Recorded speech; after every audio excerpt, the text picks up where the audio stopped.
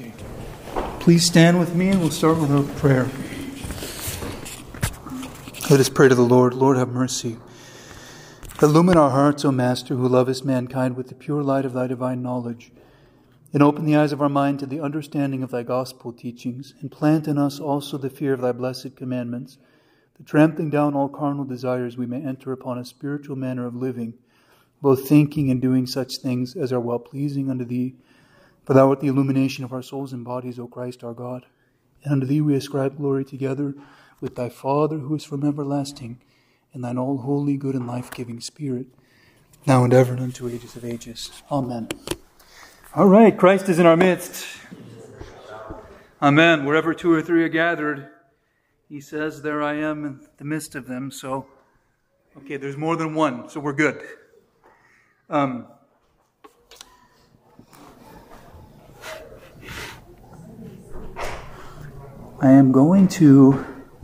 There's a topic I want to cover with you guys today before we resume creation. And for those who have missed sessions, I just uploaded the last 3 catechism sessions. If you need to catch up on them, that's 4.5 hours of talks. Maybe not quite, because we ended like 15 minutes early last time. But those are on the website. If you go to stpaulorthodox.org, there's a homilies and audio page. And there's a homilies playlist, although it doesn't look like it's updating, so I might have to change the program we're using there for that. And then below you'll go to the catechism sessions. And the older ones are going through materials that we will be covering again in this cycle. The cycle always starts right around the beginning of the school year, and then we just keep going until we finish, and then start over again. So, I want to talk about developing the Orthodox ethos in your home and in your life. This is a beautiful word, the word ethos. Have you ever heard of it? I think there's a brand of water that's out there. It's called Ethos. So maybe you have, like, oh yeah, that's my favorite spring water or something. But ethos is a beautiful word that basically is, it's kind of a blanket term for like atmosphere, environment, and what you do in that atmosphere or that environment. Ethos. And so if you're talking about an Orthodox ethos, you're talking about an Orthodox environment and manner. When you step into an Orthodox church, even just from the narthex, which is the entryway into the church, usually you have, in the West they call it a vestibule or a narthex. You step in and then you transition into the church. And when you step into the church, there should be a sense of holiness, a sense of sacredness and holiness. This place is set apart. It's holy. That's what the word holy means. Set apart. And holy doesn't just mean like super virtuous. He's a holy guy or something, and well, he's better than the rest of us. Actually, holiness only comes as a result of self-emptying. So, like our Lord, how did he prove his love for us? By becoming nothing, basically, in the eyes of the world.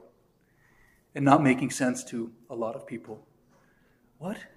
No earthly kingdom? We have no room for that. We want an earthly kingdom. A conqueror. But, so holiness is not just about stepping up the ladder, for example. Holiness actually comes as a result of humility. And I always like to tell people about holiness is that holiness never strives to bear witness to itself. Like I talked to you when we talked about the Holy Trinity. Each of the persons of the Holy Trinity are always bearing witness to one another. And those who are holy, we call them saints. The word in Greek for holy is agios. The word for saint in Greek is agios. Same word. So he's called Agios Ignatios, Saint Ignatius or Holy Ignatius. The word saint that we use in English comes from the Latin term sanctus, which means also holy, sanctified, But anyway, when you think of holiness, you do think of something otherworldly, or I like the term transcendent. Something that is, because it's not completely bound up in the world, and especially the fallenness of the world. And when we talk about the world using biblical and kind of the patristic terminology of the church, when we talk about the world, oftentimes as such, we're talking about the world as having fallen subject to corruption. And that's why you can say things like be in the world but not of the world.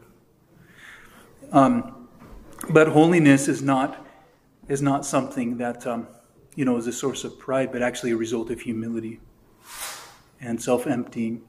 And that's important. That's kind of an important paradigm for us to learn, because when we think of holiness, a lot of times, again, we think of what? Virtue signaling, almost. Like, oh yeah, he goes around like he's better than everyone else. Or, we even hardly have a paradigm for authentic humility. Who could be that humble? Really? You know what I mean? We question the authenticity of other people. Just proves that we're suspicious and not humble ourselves. Forgive me. But anyway, we want to create an ethos that in our homes and in our lives, that is a result of the holiness of God that is broken into the world. And the holiness of God that is broken into the world is the holiness of the transcendent one who reigns through all of eternity. So there is a sense of highness to it, of elevation, of wonderfulness, and amazement. But also, in Christ presents to us the ultimate paradox. The uncreated, most amazing, and the best one ever. Who's better than God? No one, right? Puts himself below everyone else to lift them up. And we want to create that sense in our lives and in our homes. And one of the ways that we do that is becoming informed by what we do here. We don't do what we do here just because it's done here. What we do here actually informs us as to how we should live when we're not here, when we go home. And I call it connecting the dots. So we pray together here and we worship together here. And St. John Chrysostom refers to the home as a little church or a domestic church. Meaning, and another thing I like to tell people all the time is, you're no more a Christian here than you are when you're somewhere else. So you're at home and maybe, you're not used to praying at home. Same person, you just need to start praying at home. You know what I mean? You need to integrate, and it takes time.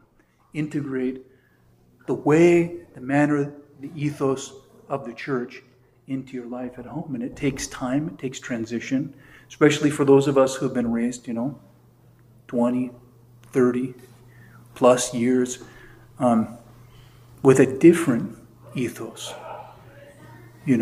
One of compartmentalization maybe, or one that is a result of maybe the casualization of Christianity. And so I want to talk to you about developing the Orthodox ethos in the home, kind of putting it all together.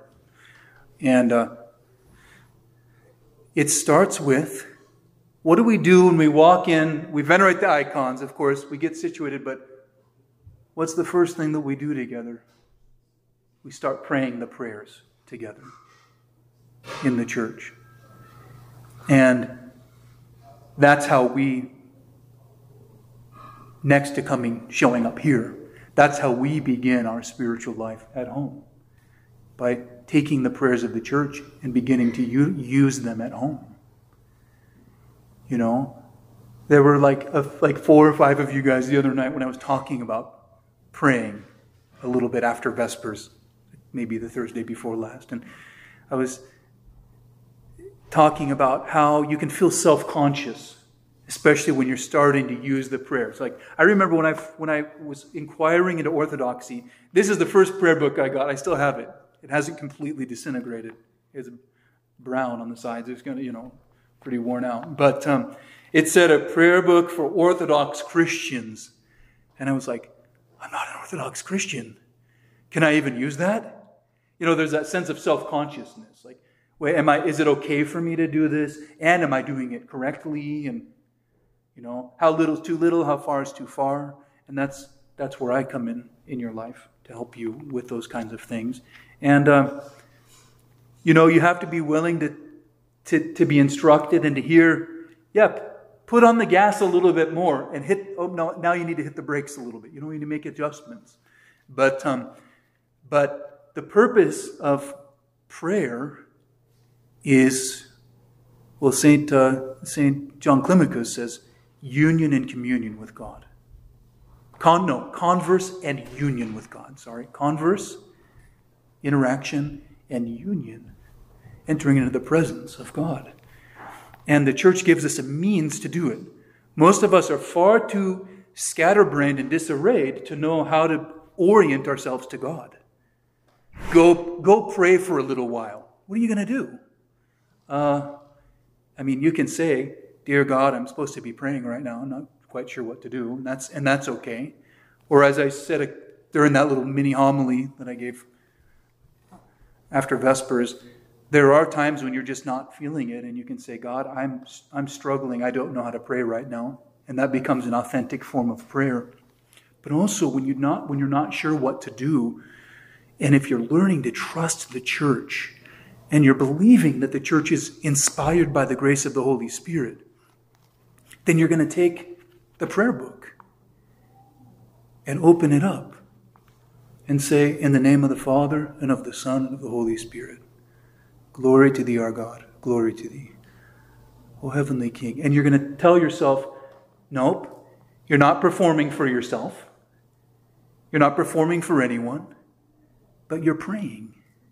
Because the church is teaching you how to pray. O heavenly King, Comforter, the Spirit of truth, who art everywhere present and fillest all things, treasury of blessings and giver of life, come and abide in us and cleanse us from every impurity and save our souls, O good one. Holy God, holy mighty, holy immortal, have mercy on us. You learn those prayers. And they are the common inheritance and the common manner of those who have been engrafted into that living vine that I was talking about earlier today. So those words that are given to you so that they might be your words. But not just your own, because when we pray as those who are Orthodox or who are becoming Orthodox, and we use the words of the church, we're never alone in our prayer. We're joining ourselves with the church by using the prayers that we've been given. That doesn't mean you cannot use extemporaneous prayers. You can. And I have a really lovely article about the kind of the benefits of a prayer rule. And I'll talk about the word rule in just a second. The benefits of a prayer rule by Saint Theophan the Recluse. Saint Theophan is a famous Russian Orthodox writer, I think of the 19th century. I get the dates mixed up. With so many different people who lived at so many different times, It's hard to remember the dates of all of them. But Saint Theophan was a bishop for a very short time who retired to live basically in quietude. And he spent the rest of his life writing letters and some books on the spiritual life. And that's why it's called the Recluse. And anyway, he wrote this little beautiful thing about and helpful instruction on the benefit of a prayer rule. And he basically says, you learn how to pray by using the prayers that have been given to you. This becomes our vocabulary, our parlance that we use as Christians. The biblical language, the language of the Psalms in particular. And he even encourages us to familiarize with the Psalms, and we are okay. It's okay as an Orthodox Christian to read the Bible. When I first became Orthodox, I was afraid of the Bible. As an ex-Protestant, I was afraid I was going to misuse the Bible. Because I just felt like I used it as like a self-help tool almost for so long. Like, I like this verse, and I realized I was proof texting the Bible. You know what proof texting means? It means pulling a text out of its context and using it however you want. What it means to you. People do that, when they do bad theology a lot. You could use the Bible to prove any point you want, by just pulling the right verse out of context and using it how you want. And I did that a lot. I mean, that was kind of our thing. We would just say, "Well, this verse really speaks to me." And I can't give you an example right now, of one that I pulled out of context. But I was afraid of misusing this Holy Scripture. And I think I've told you guys, though, we have the freedom and actually we have the responsibility to read the Scriptures from within the context of the tradition of the Church. There's safety in that. And if you ever are reading something and you interpret it in an individualistic or non-Orthodox way, especially if you're coming to church services, you'll receive a correction. You'll hear a correction in the hymns or in the teaching or in the class. Or if you tell me something and I think it's, inaccurate, I'll go, I don't think that's what that means. Let's talk about it. Or if we're not sure, we can look it up. There's commentaries from the fathers of the church. But don't be afraid of the Scripture. And St. Theophan actually enjoins us in particular to seek out and to familiarize with the Psalms, which have always been the prayer book of the church, and to find certain ones, like if there are certain ones that are meaningful to you, he says, memorize them. Memorize a psalm. Then you won't even have to have your Bible with you in order to pray that psalm. Start with one. And he says, start with prayers, simple prayers. And then if you can, I'm not good. I don't trust myself. I don't have a great memory. And so that's why I always carry at least a little prayer book with me. He says, memorize your prayers. Because even if, they take your prayer book away from you, you'll still have those prayers. You'll still have that manner in which to approach prayer. And actually, a really powerful example of that is, I haven't spoken with you guys a lot. I was kind of on a bender for a while talking about Romanian Orthodox Christians who suffered under communism. There are many who have been profoundly influential in my life and inspiring. And many of them who were thrown into prison camps, the priests had memorized the liturgy. And so they'd have one of the Orthodox prisoners lean over. They'd get a little bread, and if they couldn't get any wine or juice or something, they used water. Whatever they had to do. Someone would get on their hands and knees and serve as the altar. Or lay down. They used their chest. And from memory, they would serve the Divine Liturgy in their prison cells. Makes me want to memorize the Divine Liturgy just in case, But anyway, so these give us kind of power, but also connection. And it's humbling, but it's also a tool, that enables us. It's enabling. And I'm not about enabling you in sin, but I am about enabling you in prayer. And you have to avail yourselves to the tools that are available to you. So, setting up a rule of prayer. A couple of you have asked me about this over time, and some of you I've worked with to develop a rule. The word rule is an interesting word. When you think of rule, well, what do you first think of? Just in general. Like a law. Like a law, or something you have to do. You're a requirement, almost. And I remember one of our friends who had heard that we were becoming Orthodox many years ago. My wife was afraid to tell some of her friends because it seemed such like a radical shift, Because because I had been like a jeans and t-shirt worship leader, for a long time. And then we shifted over to basically like the most formal type of Christianity you could. So the first question we got is, isn't Orthodoxy really rule-oriented? Ooh. Well, kind of. I mean, there are a lot of things you do, but the word rule, if you think about it this way, if you add an R on there, what do you get? Ruler. And what does a ruler do? It's a measure. It's a way of measuring something. A measurement or a guideline. And when I talk to people about prayer rule, another word for it is, in Greek, is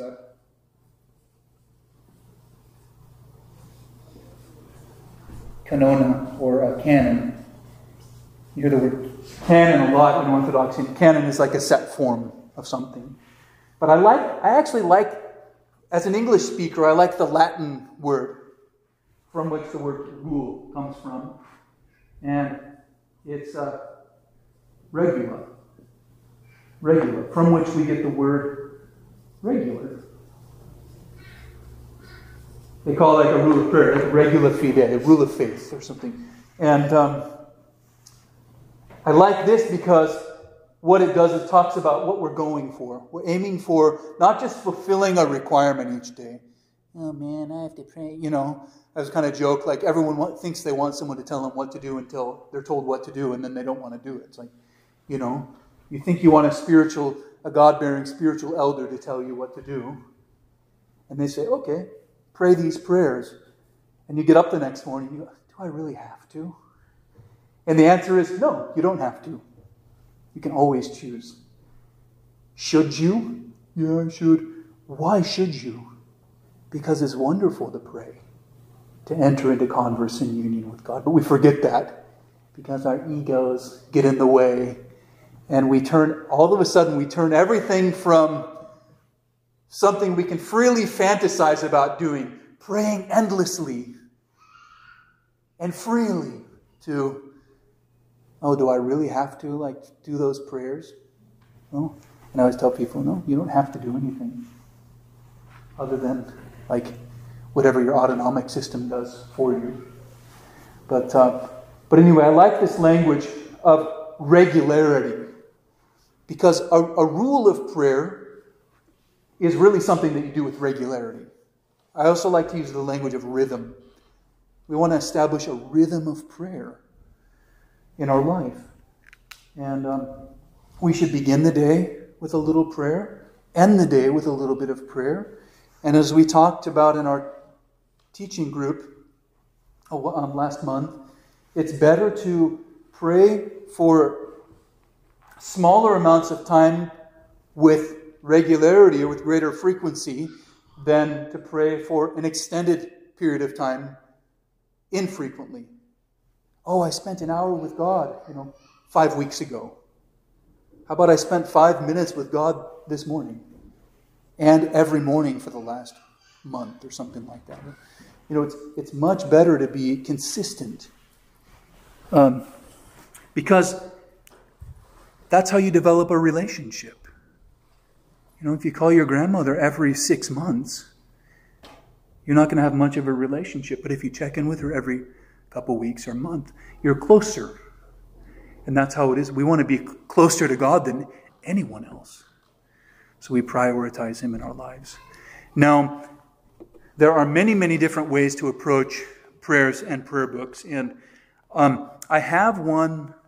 I can send it out to you, and I sent it to June. I sent it to you. I have a very simple, kind of basic prayer rule that I've put together for people who are starting off. And it's basically the prayers from the Antiochian website with some addition, just a couple extra little things that I've added in there. But we're talking 5-10 minutes in the morning, 5-10 minutes in the evening, depending on how fast you do it. And I'll send a link out to you. You could print it out. I don't like the idea of saying, okay, you guys need to pray, so go find a prayer book and, buy one. It leaves it a little too open-ended, and I remember when I was becoming Orthodox, that was frustrating for me. I wasn't sure what to do. And there are many, many different prayer books.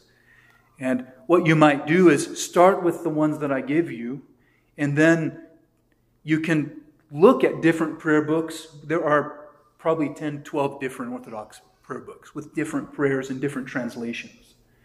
And some people like the more formal language. O thou who hast risen from the dead, glory to thee. And some people like more everyday language. O you who have risen from the dead, glory to you. People can integrate, those different translations into their personal prayer time. I tend to try to use the language that we use at church so that I don't get tripped up between translations, And that's what I tried to put in my little basic prayer rule for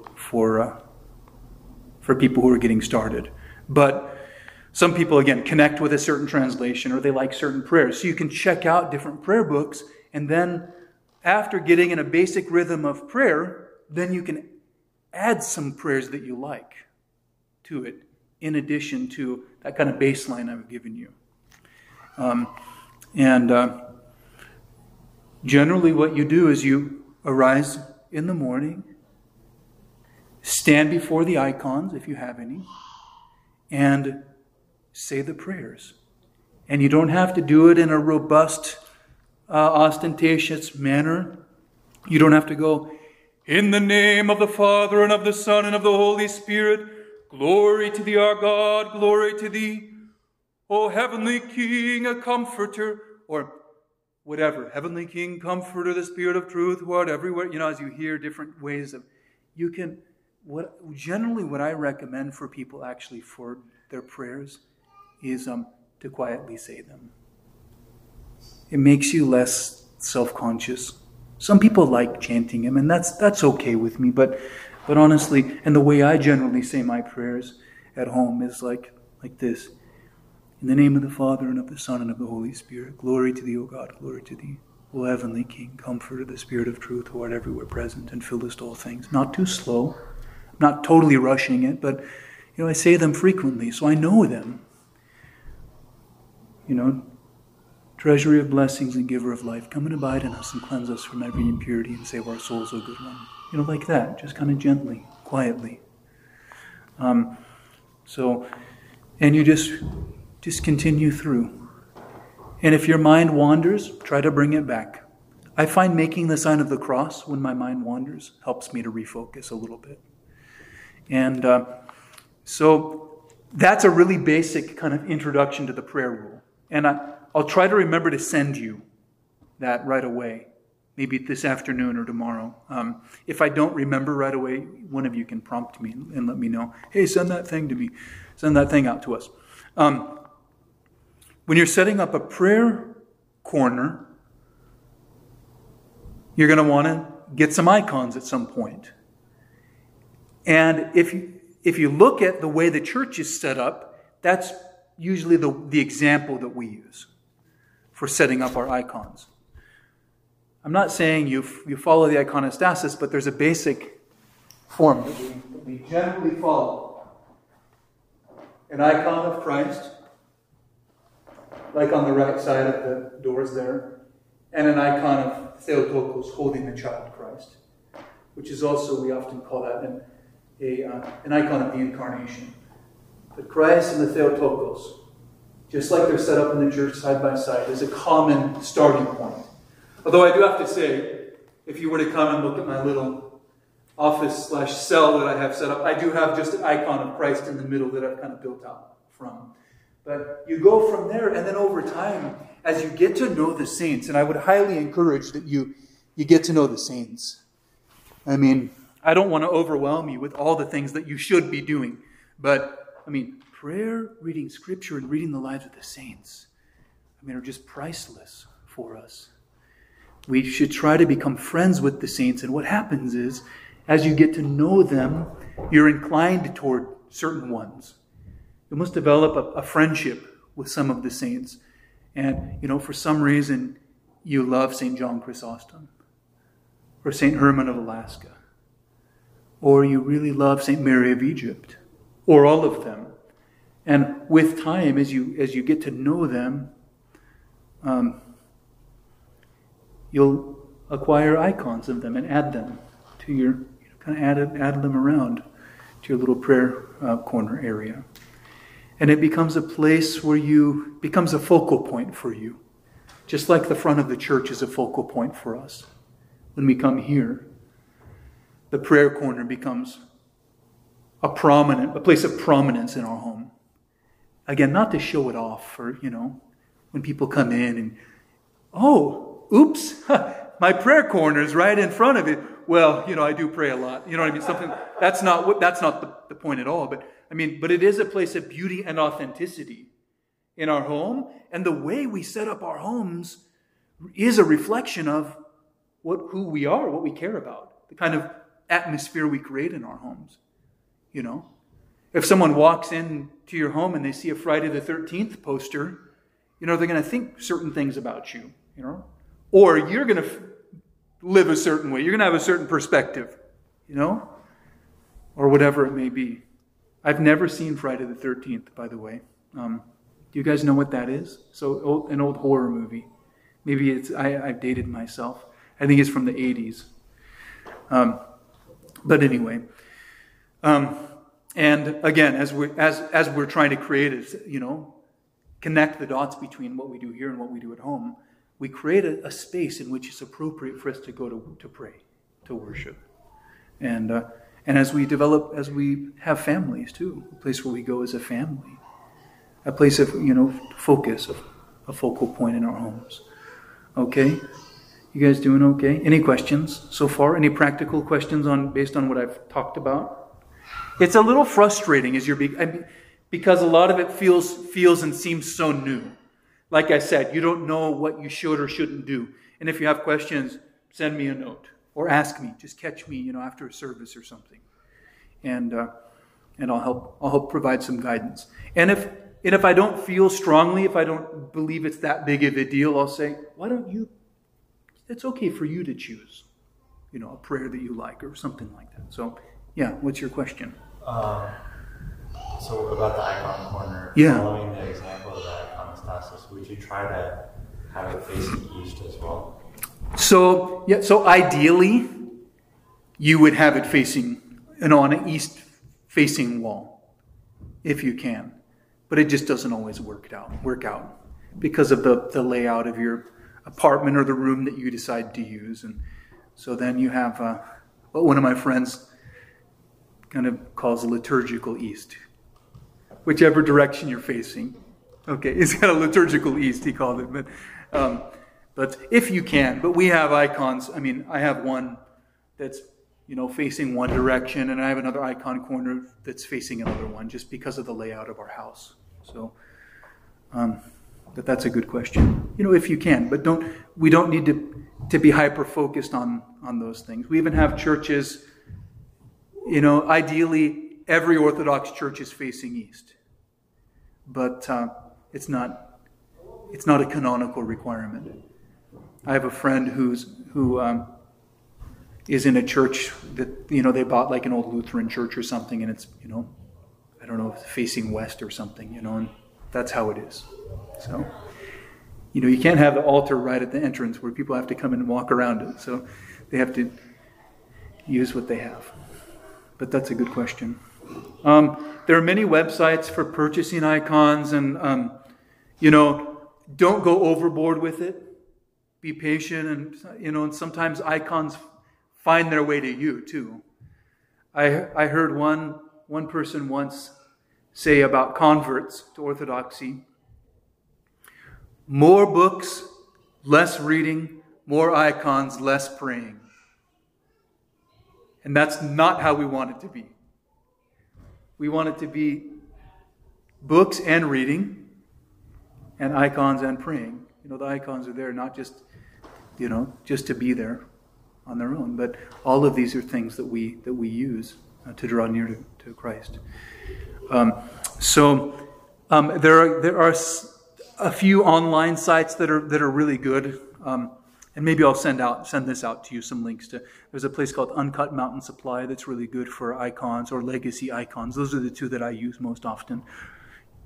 You have to be careful sometimes because there are some weird groups out there too. There are what you might call like pseudo-Orthodox groups that call themselves Orthodox, but they're not actually canonical. They're not in communion. And some of them, like there's a place called, they have a great name, Monastery Icons. But it's run by like this kind of like Hindu group that's tried to integrate Orthodoxy and Hinduism together. And it's probably not worth spending your money to a strange fringe group like that, even though they might have some nice icons. I would recommend supporting, actual Orthodox monasteries, or retailers, you could call them. And there are monasteries that sell icons, and also, of course, we keep some downstairs in our little parish bookstore. So if you have any questions about those acquiring icons or anything, let me know. Another thing that we often do is, next to having an icon or a couple, is a light source. And I do a little teaching on the meaning of the vigil lamps, which I don't know if I've done it yet this cycle. I've been losing track of which cycles of classes that I've done that in, but I'll do that again. But you have a little natural light source, and really it's like a reminder of the living flame of Christ, and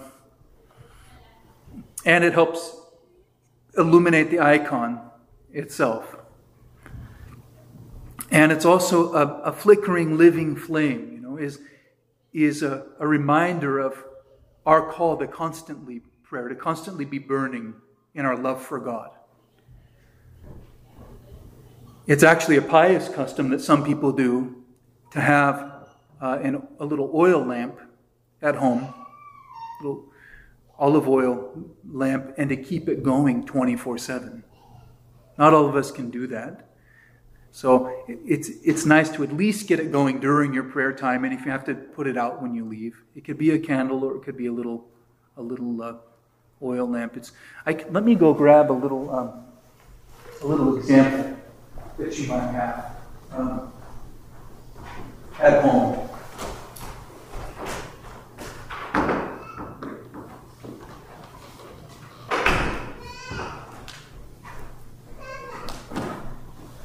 I like using olive oil because it burns long and pretty clean.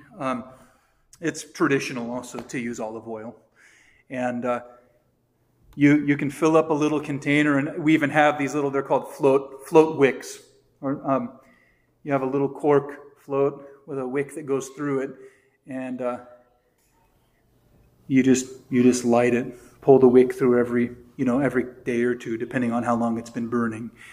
And anyway, you could have something like this just sitting, on a little table in front of your icons, or you can buy, there are different kinds of these like vigil lamp holders. These are fancy ones that we have around the perimeter of the nave, but there are simple ones that are not that expensive. You can get at different places. I don't know if we have any downstairs. Maybe we should get some. It's nice to have those, because if you were to walk around my house, you would see at least a few locations where I have these little hanging vigil lamps that we light at different times. And so you can also order beeswax candles if you like having beeswax candle, or like we use around the perimeter, we have little white paraffin candles too. We mostly use those in the church because we change the color of the lamps for the different liturgical seasons, which is a whole another entire catechism topic that I could go into, is the liturgical colors, which is a fun one. But we're red right now because, does anyone know what red signifies in the liturgical, or could you guess? blood or flesh. And because we're in the season of the incarnation, red always signifies blood or flesh. So on feasts of the cross, when we commemorate the cross of Christ or of the crucifixion, we go red because of Christ's blood. But also for the feast of the incarnation, because he took on the flesh, wherein we use red. So we change the colors of our lamps, and oil lamps can get a little messy. So these, you blow them out and they solidify, and then we can change them out with different colors. But anyway, so having a light source is good. And then I have some tips that have been put together by a certain nun, Mother Pelagia, of a Russian community in France, that I want to share with you. And maybe I'll send this out to you as well, just so you have it. But it's to create, again, the idea of kind of how we carry ourselves throughout the day, at home and in our lives in general. So she starts with, like I said, prayers begin in the morning, and we end the day in the evening with prayers, either together as a family or individually. A blessing or grace, as is often called, is said by the head of the family before a meal. Anytime you eat, you pause and you give thanks. You ask the Lord to bless the meal. And the traditional format is to ask the Lord's blessing on the food before you eat it, and then to thank Him for it after. Have I talked to you guys about this yet? It's the exact thing that we do in the liturgy. I would love to say that liturgy teaches us everything. We bring out what God has given us. In the case of the liturgy, bread and wine. We ask God to bless them. He blesses them. And then we receive them, and then we thank Him for what we've received.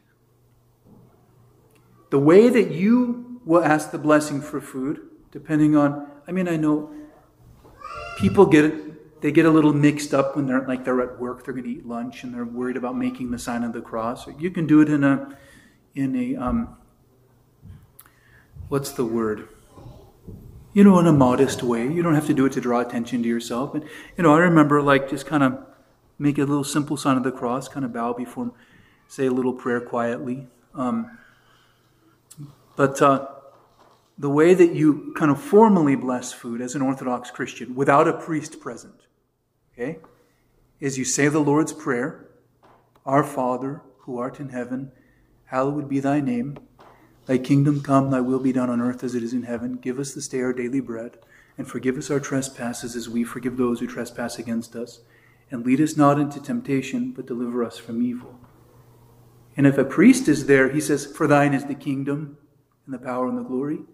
But if there's no priest, you say, through the prayers of our holy fathers, no, glory to the Father and to the Son and to the Holy Spirit. That's right. Now and ever and unto ages of ages. Amen. Lord have mercy, Lord have mercy, Lord have mercy. O Lord Jesus Christ, bless the food and drink of thy servants. For thou alone art holy, always, now and ever and unto ages of ages. So, again, the difference is the priest, when a priest is present, it's given as his prerogative to kind of say, for thine is the kingdom and the power and the glory of the Father and of the Son. And if the priest isn't there, you say, glory to the Father and to the Son and to the Holy Spirit, now and ever and unto ages of ages. Amen. Lord have mercy, Lord have mercy, Lord have mercy. O Lord Jesus Christ, bless the food and drink of thy servants.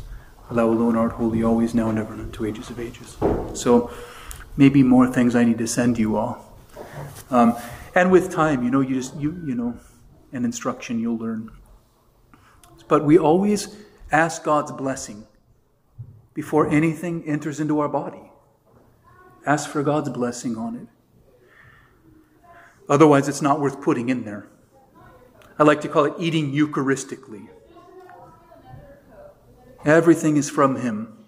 And so if it's from Him and we're acknowledging that, then it should be from Him and unto Him, unto His glory in our lives. On entering a room when there's an icon, it's appropriate to cross yourself.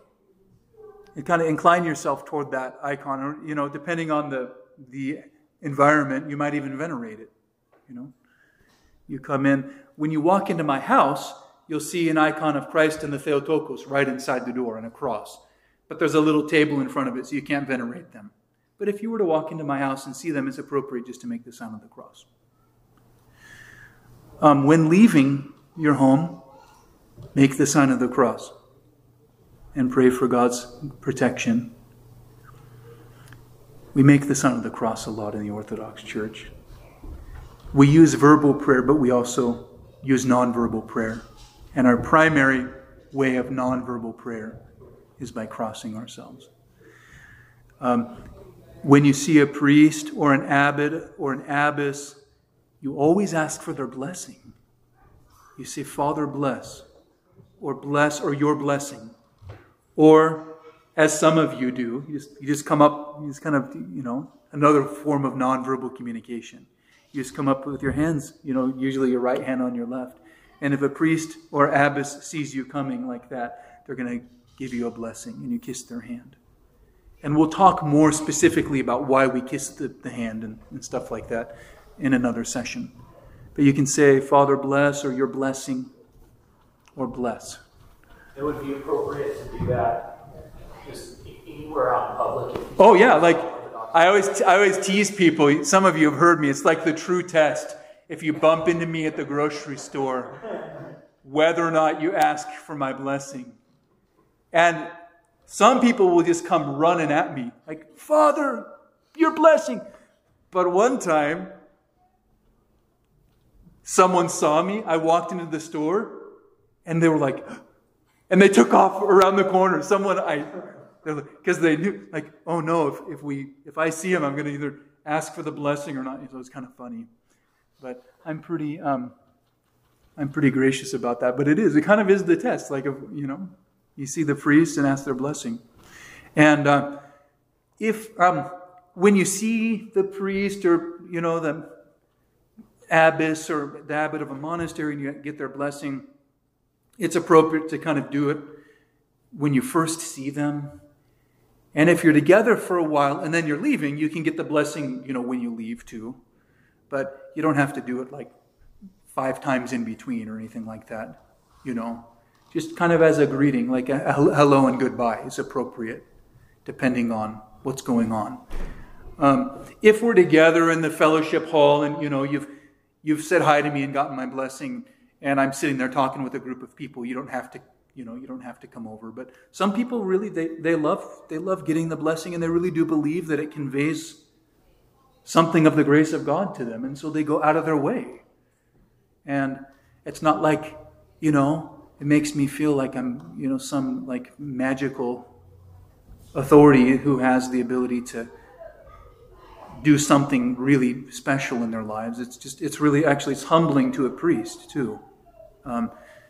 Because again, it's like, the hand of the priest it's said that the hand of the priest is not his own hand. Because it performs, it's the hand that performs the holy mysteries. The transformation of the bread and wine into the body and blood of Christ. And so when you venerate the hand of the priest, it's like venerating an icon of Christ. I like to say, despite me, oftentimes because of my imperfection. But it's something that's a deep part of the tradition of the church. And you'll see, like, deference to people in authority. Loving those who are your leaders and learning to trust them in the church is a big part of divesting ourselves of our ego, too. So, anyway, it's a deep part of the living tradition and experience of the church. Before going to bed, make the sign of the cross and pray for protection during sleep. And I like to encourage people, as you're going to bed, say the Jesus prayer for a while, quietly. That's a great way to go to sleep. And some people will have their prayer rope, and they'll say the Jesus prayer. And then I tried that a few times, but I kept losing my prayer rope in the bed. And then the next morning I couldn't find it for a while. So I'll just kind of lay there quietly as I'm going to sleep and just say, Lord Jesus Christ, Son of God, have mercy on me. for a little while before I nod off to sleep. Do you guys need something in here?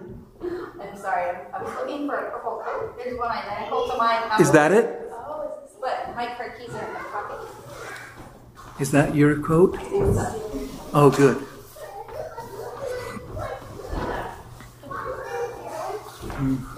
Okay, good.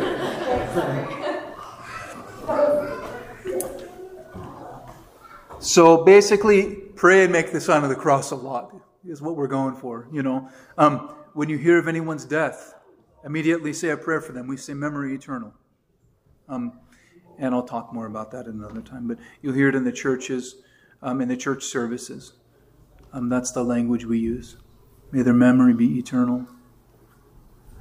If discussing or planning for the future, it's common to hear people say, God willing. We really mean it. Like, I'll see you tonight, God willing, you know. Because we really mean, like, we want to totally entrust ourselves to the will of God. And it's not a form of, you know, empty virtue signaling or something. You just, oh, God willing, you know, because I'm holy or something like that. But it's, no, we really are entrusting ourselves to God. Another similar one that a friend of mine who's an older priest does a lot is you ask him, how are you? And while it's not grammatically correct, you know, how are you? He said, thank God. At first I went, what? That's kind of a weird answer, you know, how are you? He didn't tell me, well, I am thanking God right now, you know, but how are you? Thank God. And he saw my little look on my face and he goes, that's the best answer when someone asks you how you are. So if you ever ask me how I am, I'll usually say, thank God, at least. And then, or thank God, you know, people are asking me how I'm feeling better or something. But thank God comes first. If you're offended or hurt, if you have offended or hurt anyone, as soon as possible ask for forgiveness. Forgive me. And do what you can to take the blame yourself, rather than seeking to blame others first before you finally come to the conclusion that it's you who needs to repent of it or ask for forgiveness. But whatever I do, you know, we're taught in the church to cover the sins of others, not reveal them, but to long for our sins to be revealed so that we can be purified and draw near, because the sins in our lives are what separate us from God, and especially our judgments of other people. So forgive me. There's a monastic elder that I'm very, very influenced by named Father Zacharias. And in the course of any time he gives any talk or homily or anything, he always ends it with forgive me. And it's so gentle and it's so authentic, because you can tell when he's speaking, he thinks that he has nothing to say other than what he's been given by others, by the church, by his elder, by the saints. And he's trying to, in his own humble way, speak a word, even though he feels like he himself has nothing to give. And so he always asks for forgiveness. Please forgive me. If something goes well, always say thank God or glory to God. Again, even if you say it to yourself or to someone that you know, but you don't have to go around, you know, being a weirdo to your coworkers. You know what I mean? Like, oh, glory to God for all things, Joe. You know what I mean? Like, huh? You know, but you know, and you can say, depending on the context you're in, you can say, someone's asking, you could say, how are you? And you could say, you know, I'm really thankful today, even though things are tough. You know what I mean? You don't always have to throw God around. It's okay. I mean, you might say, you know, thank God I'm doing well. And you're not using it in a vain way. But even you can say, I'm just, you know, thankful in the midst of it all today. And in your mind, you're saying, I'm thankful to God. So all of this stuff about thank God, God willing, glory to God, you know, it's not about having a little, you know, you pull out whichever 3x5 card comes out of your pocket and just throw the little Orthodox terminology out there. And I do like to remind people, especially if you're excited or zealous, don't be a weirdo, around other people. Be humble. And if you need tips on how not to be a weirdo, I can talk to you about that. But we also want to be authentic when we're thankful to God and we're trying to glorify Him in everything that we're doing. And there was a time, like when I had a secular job, I didn't go around saying God all the time. Hardly ever. But I was trying to be like a humble servant of others in the workplace. And it didn't happen very often. I would talk to people about my faith at times. They knew I was an Orthodox Christian and that I was involved in my church. But I remember just one time, it's that moment that every Christian longs for someone to say, "There's something different about you. What is it?" "Oh, well, there is something different about me. Yes, I'm a Christian. God has chosen me and changed my life. Or something." But there was a really tender moment where there was a guy that I had worked with, and I had developed a relationship with him. And we kind of cared for one another, in the workplace. And one day he did say, "There is something like a little different. Do you go to church or anything? Like what is it?" And we sat down on the curb and talked for a little bit. And he basically told me, "Yeah, I think religious people are all about sucking money out of others." And I'm like, "Well, okay, I'm sorry that that's been your experience." I think that there are people who are, honest about their faith. But anyway, he didn't end up here, unfortunately. But you know what? We each get to participate in the work that God is doing in the lives of others in some little way. And we don't always get to see the fruit that comes as a result of that labor. And that's a part of the humble trust that we have in seeking to do God's will. We want to be the harvesters, but what did Christ say to the disciples after He met the Samaritan woman and she ran at the well, whom we call St. Fotini? She ran into the town. She said, "Come and see the man who told me everything I've ever done." And the people come out and they're like believing in Christ, and the disciples are pumped about it. They're really excited. And then Christ says to them basically, "By the way, you're doing the easy job. There are many people who came before you who watered and tilled. You're basically reaping from the work that other people have done." And there's this humble watering and tilling that we can do in the lives of others. And we don't always get to see. We don't need to. It's more important that God knows what's going on than I do. So,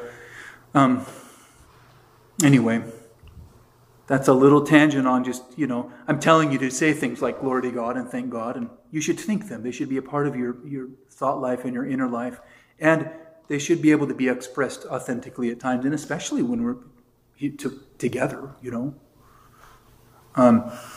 If something turns out badly, if there's pain, sickness, or any kind of troubles, just say glory to God for all things. And since God is all good, and though we might not understand, undoubtedly they've been permitted by God. If you begin some task, ask for God's help. "Lord, help me." Or if you make a plan, you could say, "May it be blessed." Like, let's get together on Wednesday. Sound good? Yeah, may it be blessed. Which is really just asking for God's blessing, because He's the only one who truly blesses. Anytime you go anywhere, anytime you set out on any journey, make the sign of the cross. You get in the car to drive somewhere. We take our vehicles for granted, and we think that we're so safe in them, but actually it's a huge several thousand-pound piece of metal.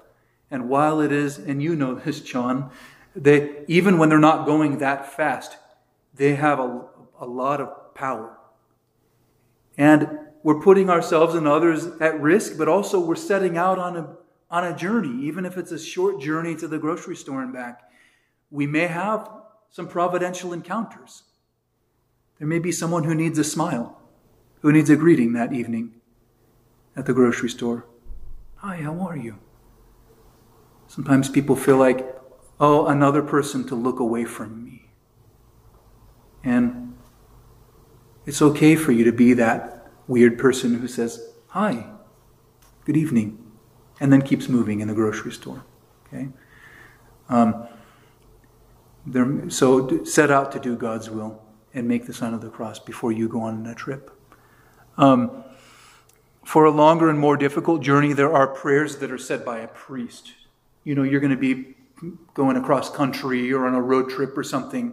It's totally appropriate to ask the priest to say prayers before a journey with you.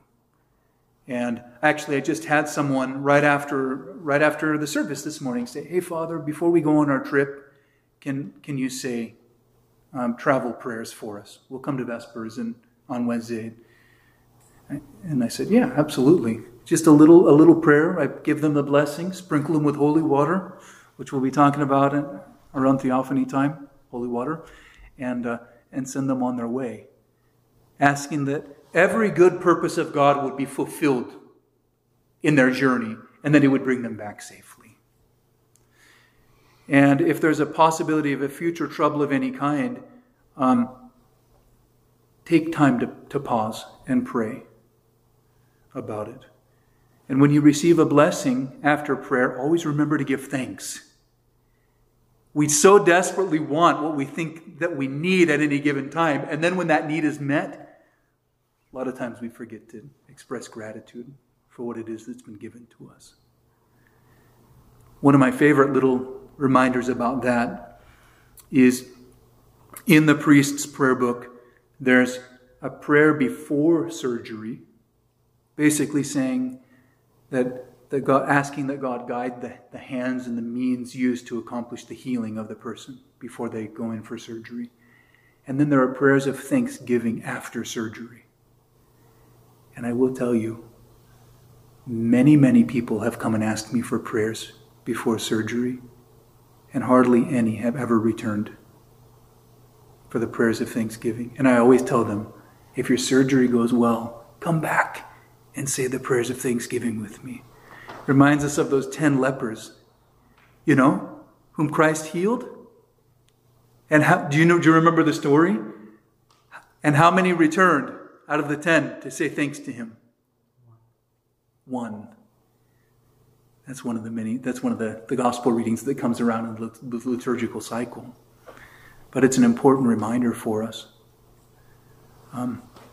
So give thanks, when a prayer is answered.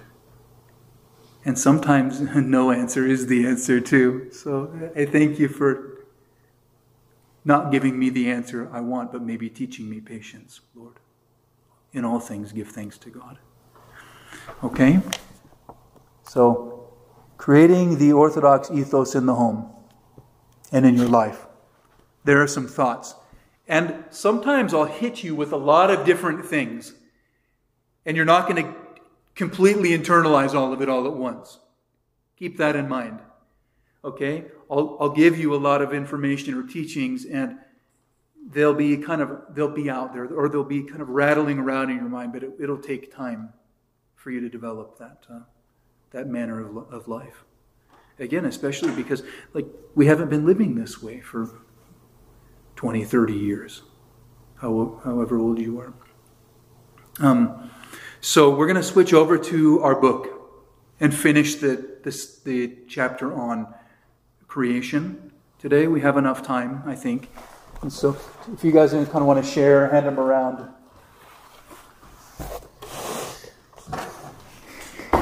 I don't think anyone has tuned in to our... No, I'm the only participant online, so I'm just going to end my session here on Zoom. And, okay.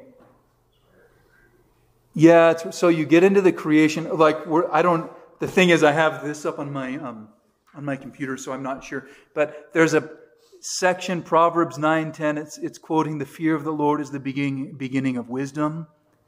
Do you guys remember about where we were? We talked about everything being created ex nihilo.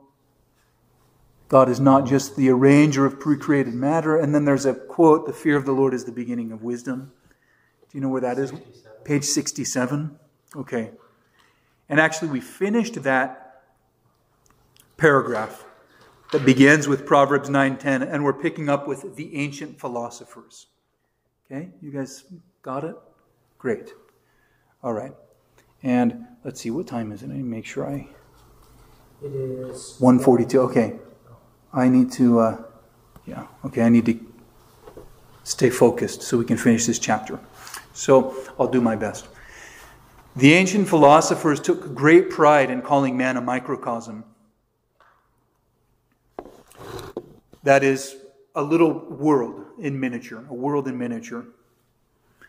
But St. Gregory of Nyssa pointed out that the same could be said of a mouse. What makes man special, unique in all of the created universe, is his creation in the image of God. According to Father George Kapsanis, abbot of the monastery of St. Gregory on Mount Athos, he says, made according to the image of God signifies both the origin and the goal of our existence. So far as we image forth the wise, creative God, so far do we discover in ourselves the charisms or the graces of knowledge and of creativity.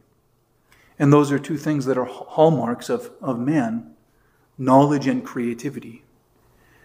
As we talked about a session or two ago, we talked about man as being co-creator with God, as having been created in the image of God.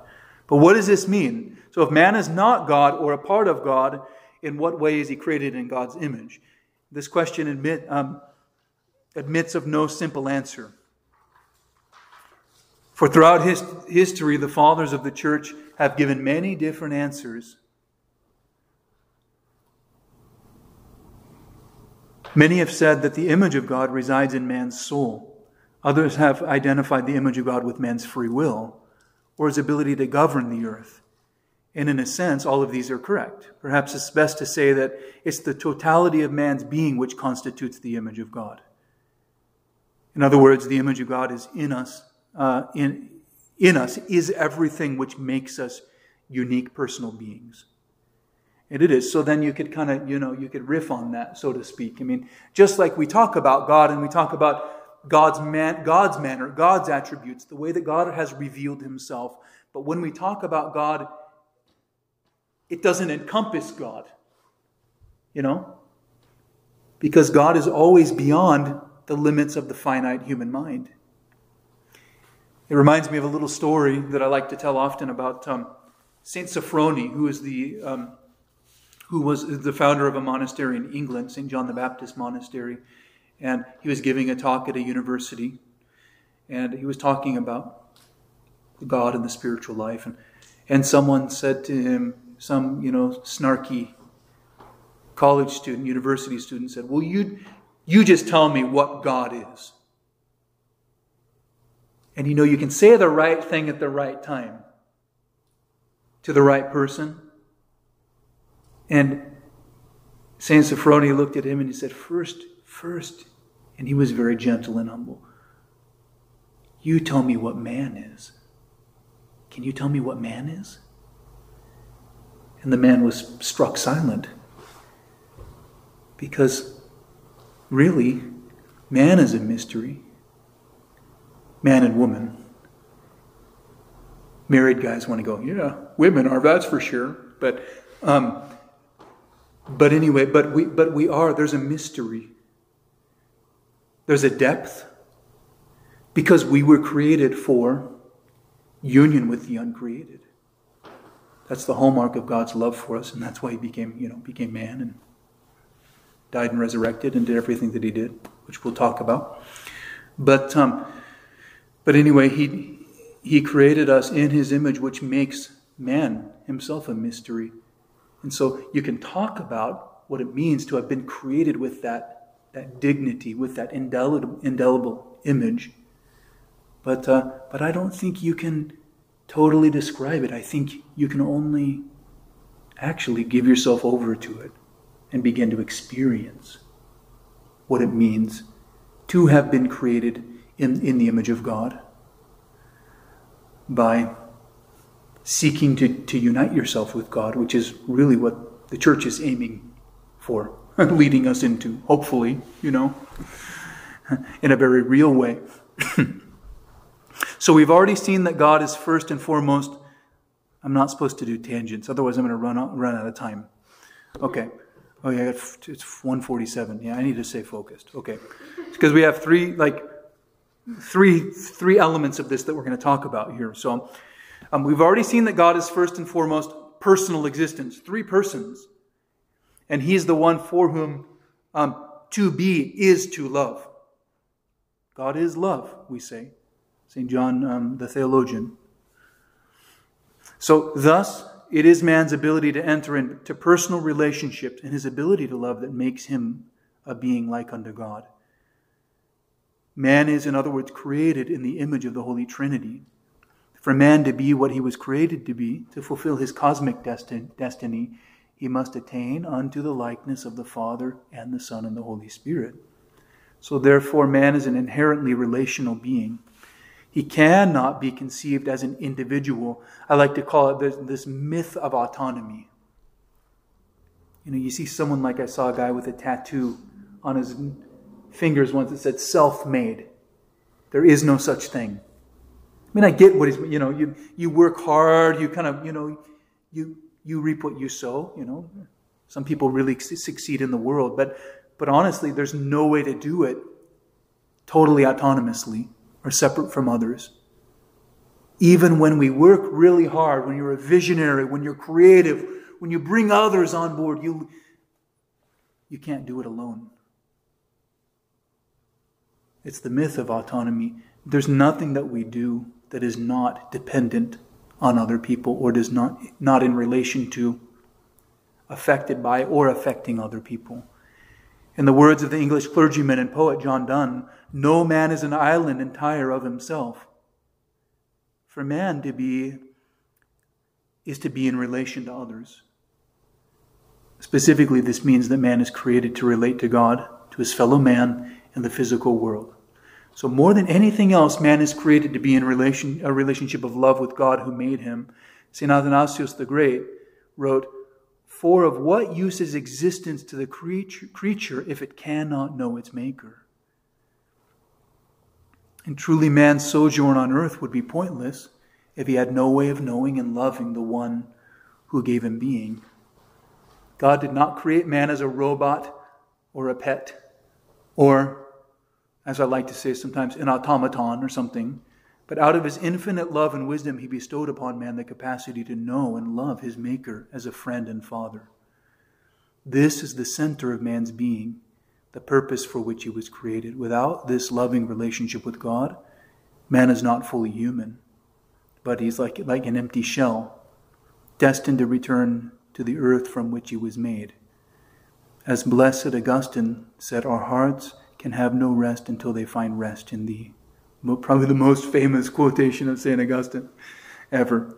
So created to be in relation with God. Second, man is created to be in a relationship of love with his fellow men and women. Okay? Mankind in relation to one another. Humans.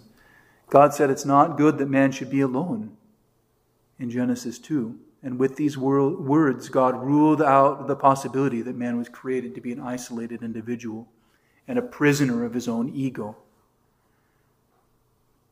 There is no life for the human person in and of itself. Even though we have a very high anthropology and we would say that each person is indeed unique and unrepeatable. But that's not to elevate one person above others. But it's to say in God's great love and creativity, He creates a diversity of persons to live life in communion with one another. It's wonderful. But it's also really hard because we're fallen, and we're selfish and we need healing. That's why we call the church a spiritual hospital. We're all broken, patients in need of healing here. So just as the Father, the Son, and the Spirit dwell together in an unbreakable communion of love, so man created in the image of the Holy Trinity is meant to dwell in unity and harmony with his fellow man. The most famous passage from the book of Psalms on this point is Psalm 132. Behold, how good and pleasant it is for brethren to dwell together in unity. For man to be what he's created to be, he must love all people. For love is of God, and everyone that loveth is born of God and knoweth God. Thus also our Lord enjoins us. This is my commandment, that you love one another as I have loved you. So every rationalistic philosophy, every form of humanism that exalts the individual and considers him to be the absolute value in life is an unholy caricature of human life and leads man only to hell. It was this existential realization for me, I think, that led me to orthodoxy. I was a Christian so fixated on the desire for individual salvation. I just wanted to be saved. Get to heaven. And it created a weird, flawed view of salvation in relation to others. I only need God, I don't need others. Because God's going to save me and get me into heaven. And some others will be there, and some will not. Some will be saved like me, that's great. But that was about it. I mean, it's a very, it was weird. Because it didn't inform me as to how to relate to other people. I had failed to see the reality, to acknowledge the reality that we're created for one another. We need each other. It struck me deep within the core of my being. Any person I encounter is someone for whom I was created to be in relation with somehow. I was created to be in relation with this person in some way. I mean, I'm best friends with everybody. And I started realizing how interdependent our lives are, how much we need one another, and not just on a theological or philosophical level. But I realized, at work, I'm not going to get paid unless the lady who issued my check, writes my check and puts it into my account. Wow. I'm thankful that she's there to do that. I need her. I could say it's my right to get paid, but if there's no one there to pay me, then I'm not going to get paid. And if there's no boss that hired me and trusted me to do the work that I'm doing, and with whom I have a relationship, and I'm trying to do my best, then I'm not going to get paid for doing what I'm doing. And so even just on a basic level, wow, okay. And then a team of co-workers that I'm working with in order to accomplish a common goal. Because I can't do it all alone. So I started it really challenged my sense of identity. And I started really becoming thankful for the people in my life. Even though our relationships weren't perfect, I realized we were bound up with one another. And that we actually did need one another. And I didn't need them to go around saying, oh, I need you too. My name was Jeremy back then, not Father Jeremy. Oh, Jeremy, I need you. Oh, thank you. I know you do. I need you too. It's not about being, again, weird or emotional or silly, but on a deeper level, our lives are interrelated. We are interdependent. I became really thankful. Thankful for my parents too, who gave me life. And then I realized why are our lives interdependent? Because even though we're doing it in a worldly or secular way, we need each other. We're not even talking about God here, but on the most basic level, we depend on one another. And so, and it was really humbling, and sweet to come to that realization. And then I realized that as Christians then too, we need each other all the more. And one of the most famous little teachings of the church about salvation is that we sin alone. Our sin is what separates us from God and others. But we're saved together. We're saved corporately. The only thing that we actually do truly and purely individualistically is sin. Our sin affects other people, but our salvation is accomplished together. There is no such thing as individual salvation, because what is salvation? To enter into communion with God. And what does it mean to enter into communion with God? Also to enter into communion with one another. Does that make sense? Sorry, I just go on and on sometimes. Okay. So, St. Maximus the Confessor, who lived in the 6th and 7th century, sums up the matter quite succinctly, and he says basically what I just told you. He says, "Do not disdain the commandment of love, because by it you will be a son of God.